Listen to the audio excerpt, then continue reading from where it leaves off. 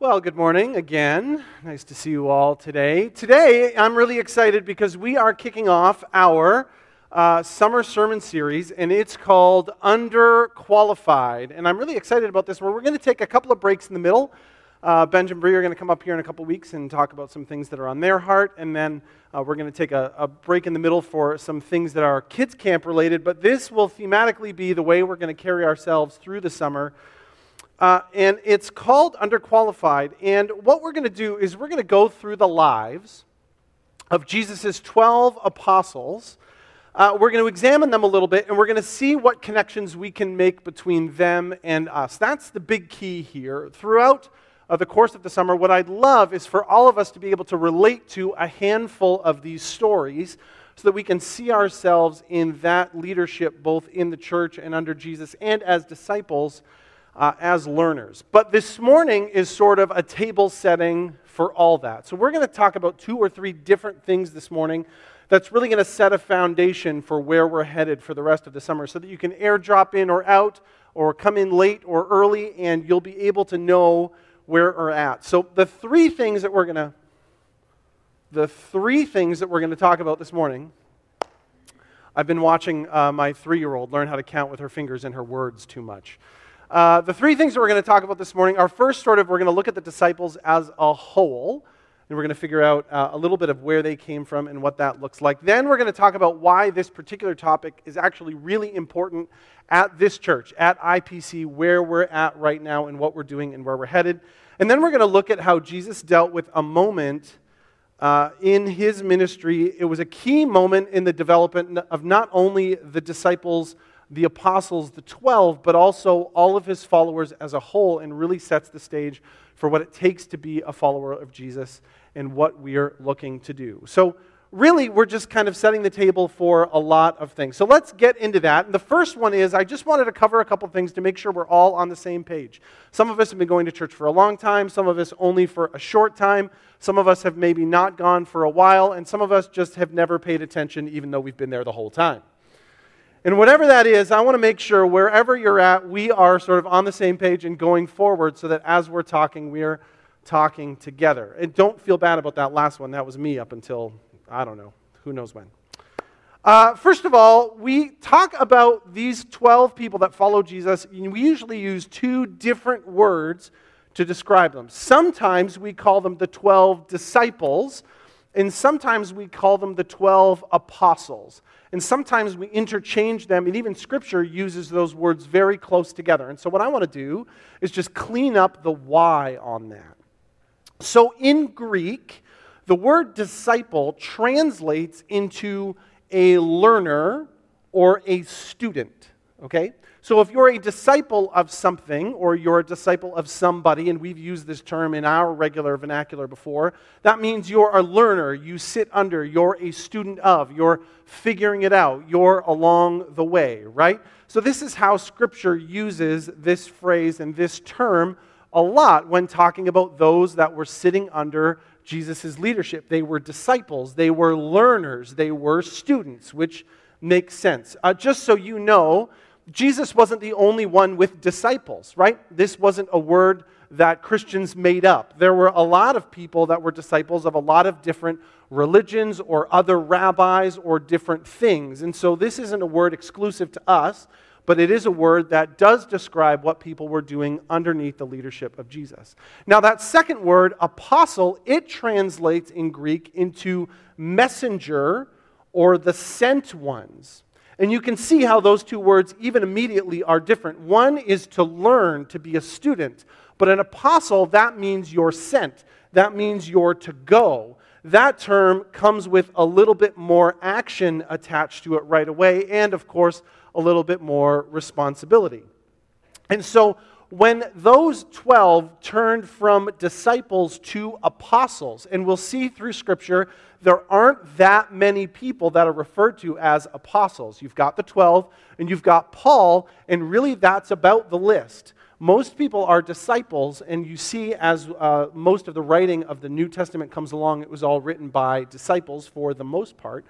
or by apostles for the most part, and then Paul, of course, there too. It's the apostles that are sent. They're the ones that are sent to go, to do something, to be messengers. And this title actually meant something too, because there is, and now I know we're going deep into the weeds, but this is actually, I don't know, I'm nerdy. This is interesting to me.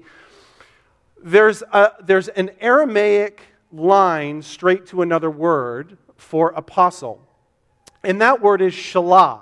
And what that word means is in Aramaic, a shalah was somebody who was an official of the Sanhedrin. There was somebody that had like legal standing. They had the actual ability to go in. What their job was to go and solve conflict. And that word specifically represented something else about people.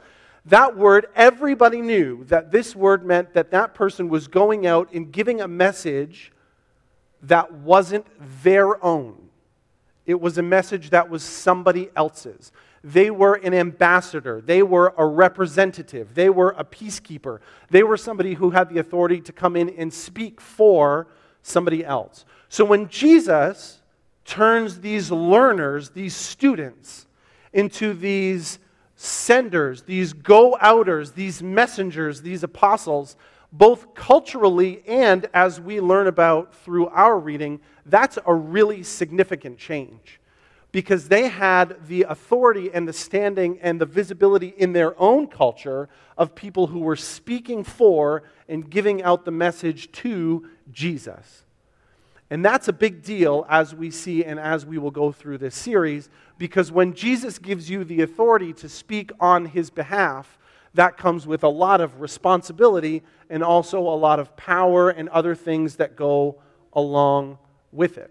So that's the difference between a disciple and an apostle, just in case you ever wanted to know. The second thing I want to do is just talk a little bit about the timeline.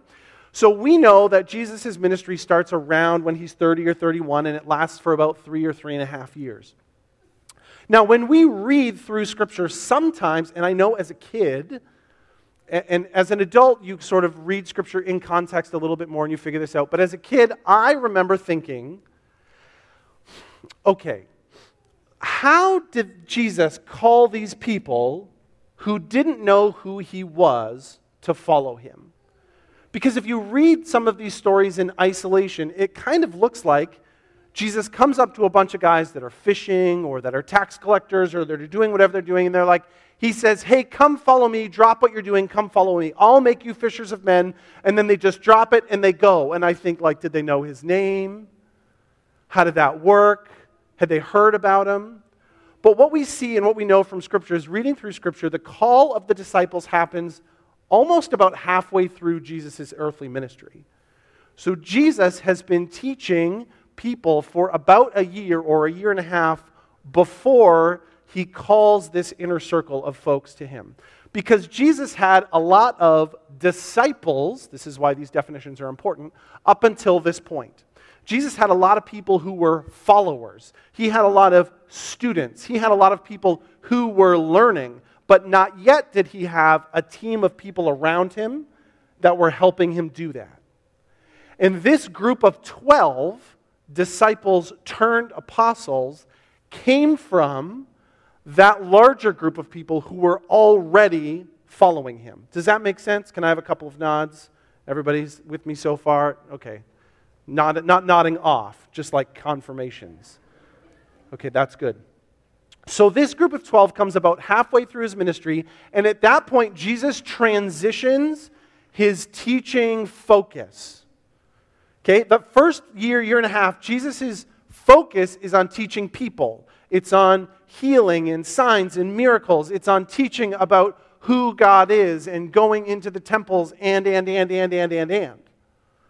But when he calls the disciples, he makes a leadership switch. He goes from a mostly crowd focus to a primarily discipleship focus of those apostles. Because Jesus knows that his time is limited and that he needs the message to carry on further than when he's here. And so what he does is he makes a leadership decision, which I find fascinating because this is the stuff that I nerd out on.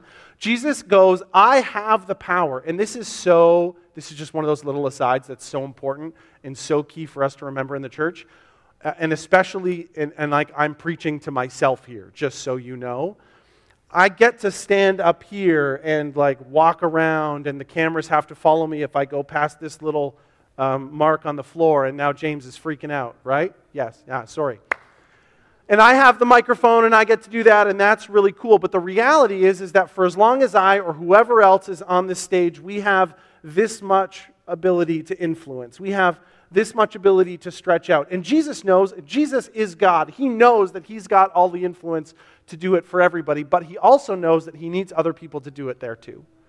He needs other people on earth, boots on the ground, going around. And so Jesus changes his focus a lot from preaching to this many people to teaching exclusively this many people, so that those people can go out. And as we read Scripture and we go through this series, we're going to find out that we are those people too, that we are called to do that. Now, one more thing about all these disciples. They were all massively underqualified, okay? Think of most of the leadership traits that you think about when you think about a good boss or a good leader. Think about Titus and all the things that you need to be called to be a good elder or a good leader in the church. You know, things like patience and being a good learner and spiritual understanding and humility and a strong faith and commitment. They didn't really have any of those things. They were pretty underqualified. They were disciples, they were followers, but major strengths they didn't have. None of them were parts of the religious establishment. None of them were already rabbis. None of them were people who already were trained to know the Scripture back and forth. None of them were scribes. It's likely that not all of them were terribly literate.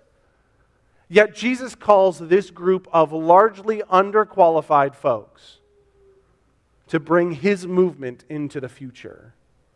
Why does he do that? That's one of those things that we're going to examine as well. Just one more little secret here. If you read that section in Titus, or you think about the leadership qualities that it takes to be a representative of Jesus, to be an ambassador for Christ, to be an apostle, to be somebody who goes out and teaches and talks, just a reassurance to you that none of us are intrinsically qualified to do that. None of you have every piece of that built in. And I think that that's really important because it's representative of who he grabbed too. It's not the power that you have, but the power you have through me that lets you move, which I think is a really cool, not only leadership lesson for us, but a good example that Jesus sets. Now, why is this all important here? Why is this important at IPC right now?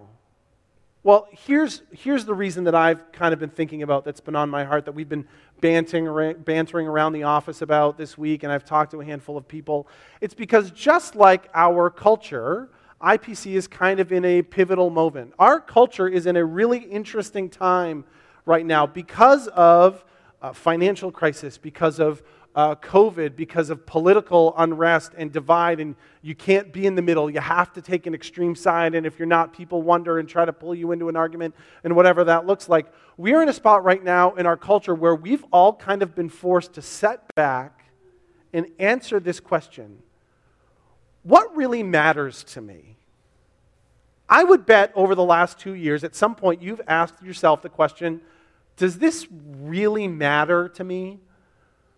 Do I really care about this right now? Do I care about what's happening? And we've seen this all over the place. We've heard people we've seen stories, Instagram or on Facebook or in the news, people who had great jobs that paid well, that quit them because they realized in the 2 years that they were home from work that they'd rather have the 2.5 hours of their life back from the commute than have that job that they had.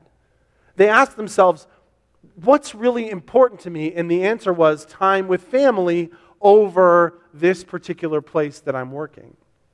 Maybe some of you know those people. Some people have done this with housing and where they live. Some people have moved because they've gone, is where I'm living really worth it to me? Some people have overextended themselves to get into the market because they've said it's really important for me to get into a house, and if not now, then when, I don't know. We've seen people ask that question, what's really important to me? And we've seen this in the church. We've seen people stop attending church regularly or all together. Because people have gone, is church really that important to me? Or was I doing it just because it was a part of a rhythm? It was something that I was conditioned to do. What does that look like? And people have been doing that. People have been doing that with their faith. We've heard a lot about faith deconstruction and learning about, hey, all of these things that I've learned about God and my faith and church over the last few years, was this stuff really important to me?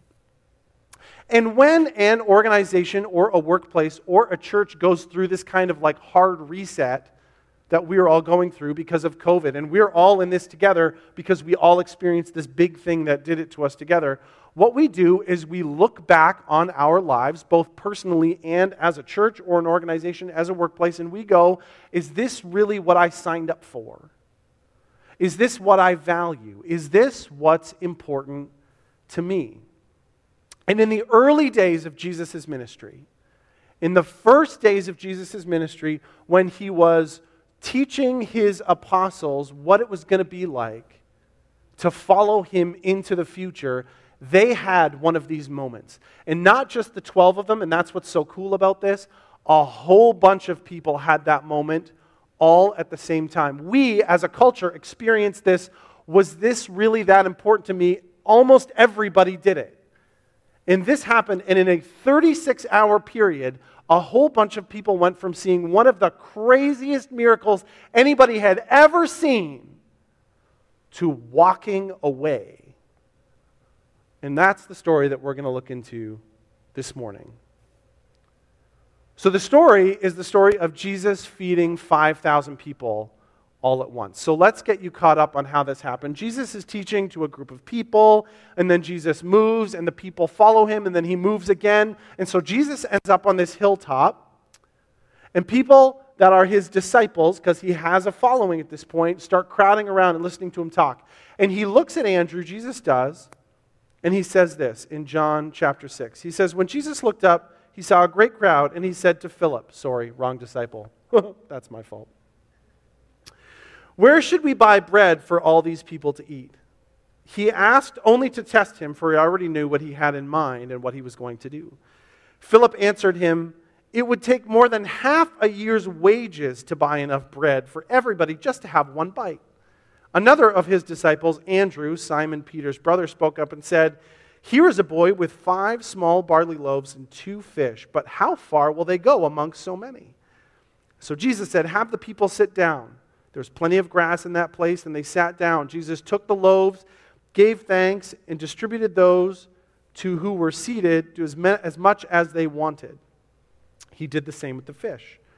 When they had had enough to eat, he said to his disciples, gather the pieces that are left over, let nothing be wasted. So they gathered them and filled 12 baskets with the pieces of the 5 barley loaves left over by those who have eaten. After the people saw the sign Jesus performed, they began to say, surely this is a prophet who has come to the world. And Jesus, knowing that they intended to come and make him king by force, withdrew again to a mountain by himself. Now, most people have heard this story before. Most people have heard this, right? And most people have got that little bit of information that's extra that says, when the Bible says 5,000, it's probably counting men, which means you're at least doubling, if not more, that number. That's a big number of people. This is a huge miracle that we've learned about for our whole lives, right? All of these people being fed by this small amount of food. What an unbelievable and miraculous sign that Jesus really is something a little bit different. And Jesus is wise here in verse 15. He says, Jesus, knowing that they intended to come make him king by force, withdraws to the mountain. Now let me speed the story up a little bit more. We're going to jump ahead, okay? Jesus withdraws to the mountain. His disciples hop on a boat, okay? And they're headed to another town called Capernaum. And they're headed out, and about halfway through their journey, I don't think so, but maybe Jesus goes, they left me behind. I've got to walk there. And Jesus he goes, I don't really want to walk around. So he starts walking on the water. By the way, we're just skipping right over this story. Jesus walks on the water, gets in the boat. Unbelievable, again, sign, miraculous sign that Christ really is who he says he is. And then the disciples head over to Capernaum. And the next day, a whole bunch of people that were there figure out that he's not where he was, and they look at the beach and they see some boats are missing, and so they head over too. And eventually they find Jesus. They seek out all these people that were fed the day before. They all sat down, and what did Jesus do? They gave them a teaching, and he gave them a meal. And they're like, wow, that was cool. Where is that guy? Let's follow him again.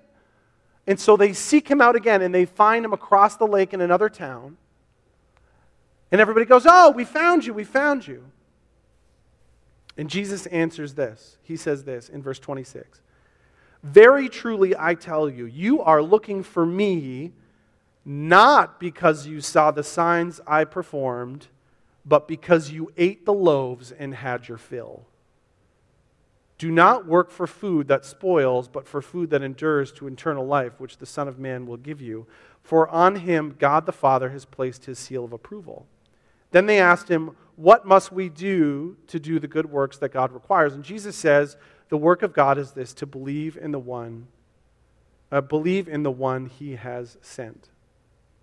Now this is tough, because Jesus looks at everybody and goes, hey, you're not here because you believe in God. You're not here because you believe in the power that rests in me, the Son, which he had been referring himself to sort of not like a little more indirectly at this point. He goes, you're here because I gave you some food and you just kind of want another handout. And everybody's like, oh, taken aback, because for some of them that was probably true, but who actually says that? And in church we kind of do this, right? We do this a little bit. Sometimes this is one of those things that people looked at and go, is this really important to me? Because sometimes we do this in the church. We go to a church just for the youth ministry or just for the things that they offer or just for the music or because we like the person that talks or. And it's one of those questions that we need to ask as a church sometimes to go, why are we here? What's important to us?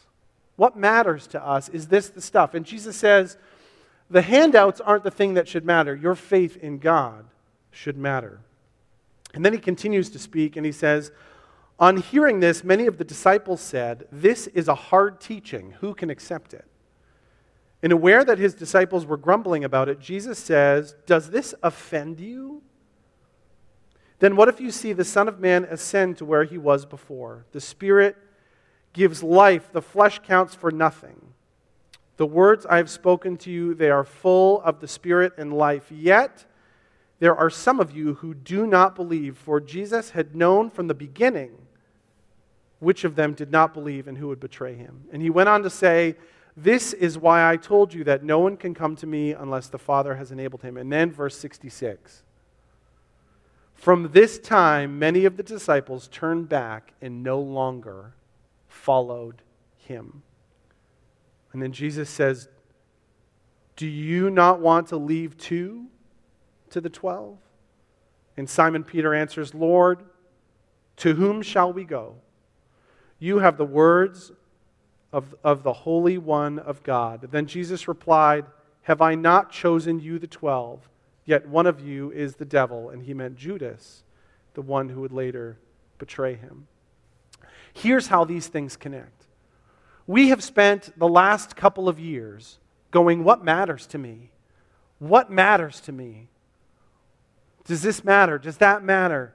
Does my job matter? Does my lifestyle matter? Should I make a change? Does this make a difference? And in the church, what we're seeing is that's happened too. People are going, now that I can go, should I go? Do I care to go? Does it matter? Am I making a difference? And Jesus had a teaching just like this. He had a whole bunch of people following him, but when he called them out and he goes, what really matters to you? Is it God? Or is it the things that I'm just handing out? And at that point, a whole bunch of people went. And in culture, we have seen a whole lot of people go. In the last couple of years, we've seen people walk away from faith, walk away from the church, some for great reasons, some for reasons probably they don't understand, we don't know, I don't know them all. But here's what I do know, and this is why this is important here at IPC right now. There are always going to be people that come and go. There are always going to be people that go to one church or another church. There are always going to be people that are close to God and feel far away. We were talking about that in our discipleship moment this week at our staff meeting on Tuesday. James sent that out in an email. I would really encourage you to go find that email if you're not a part of it. It was really impactful. It was a really cool conversation in our staff meeting. We're called to this idea of maybe are we in, maybe we're out. We're all sort of dealing with this. Why does that matter here at IPC? Well, because you know what? In the last 2 or 3 or 4 years, some people have come and some people have gone. Some people have stayed and some people have left. And sometimes it's been because of a ministry and sometimes it's because of their personal faith. Sometimes it's because they were hurt by somebody that was here. Sometimes it's because of a whole nother reason I don't even know.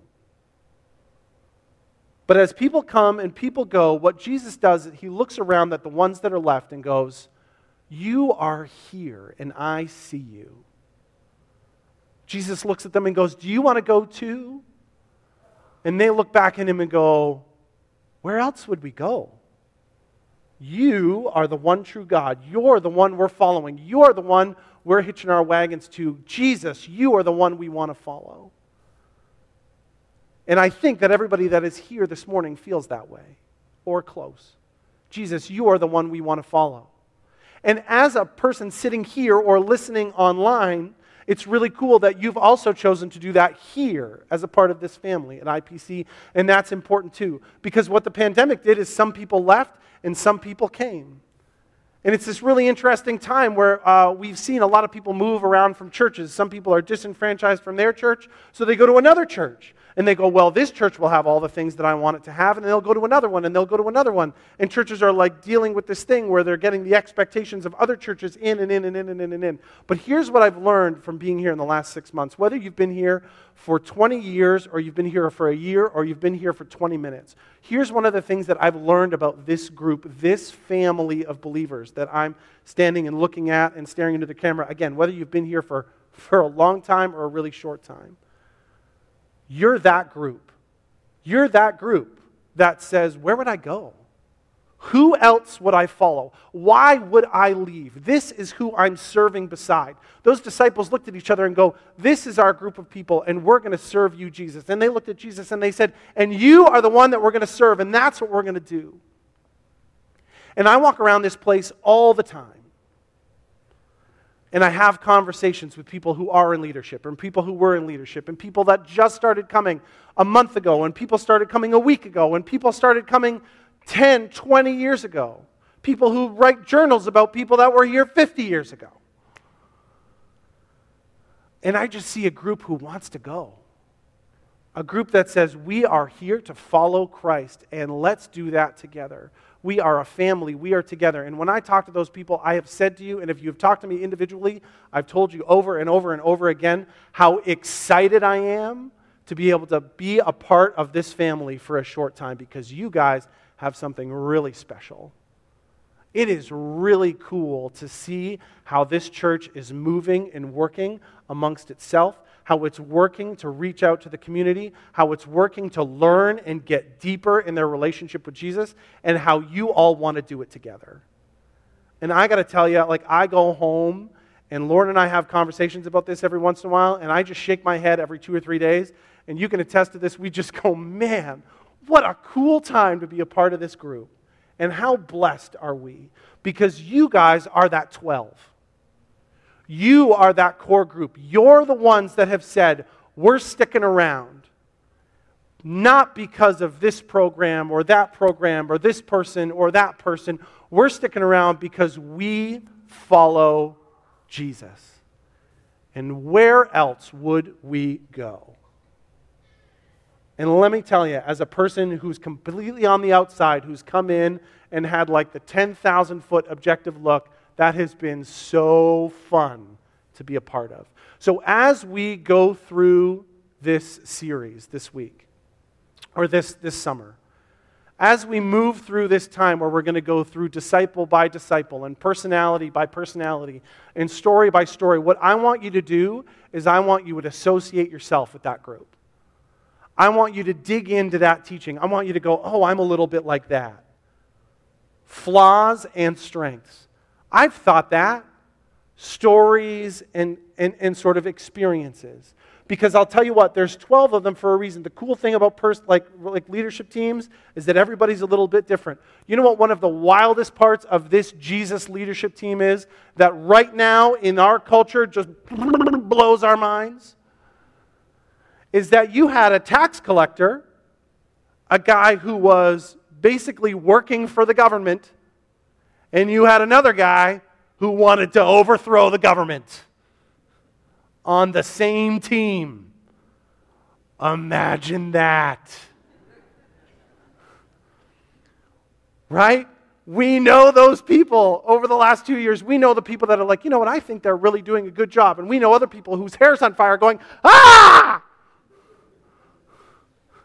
And Jesus brought them in together to work together because they weren't there for this or for that. They went, who else would we follow except follow you? And I'm so excited to be a part of this time in your journey because that's what you guys are doing. So as we close, let me just remind you of this. You are that 12. You are that group. We are singing about revival this morning. That's this group. That group of 12, which led to a bigger group, which eventually led to this group, that we're going to look at over the course of the summer and try to relate to and learn stories about and say, yeah, I'm a little bit like that. That is you guys. Revival is inevitable when people go, we're just going to follow Jesus. And that is so cool, and I want you to be encouraged and excited and energized that that's where you're at. And that if we can spend the summer learning about what it looked like to do that, then we can go into the future knowing that as we follow Jesus, He is going to do great things in our community and in our world through this group. Amen? Okay, let's pray together. God, thank you so much for this morning. Thank you for the opportunity and the teaching that we have to look back on how you led your first leaders so that we can know how to be led by you. God, thank you for giving us an amazing teaching like this, amazing miracles and signs and wonders so that we could see your power, and then a hard teaching that calls us to account so that we know who we're following. And God, this morning, whether we're the tax collector or the zealot, whether we're the person that's on the fringes, God, if we're a person that's been hurt and we're recovering, or we're a person that's been here for a long time, whether we're new or whether we've been here for a long time, God, I just pray that you would work in this church and work in us because we just want to follow you. That's it. That's what we want to do. And so, Lord, help us do that together. Guide us, teach us. Let us not just be disciples, students, and learners, but God, let us be apostles, those that are the messengers of you, those who are sent out to tell everybody about your love and your grace. In Jesus' name, amen.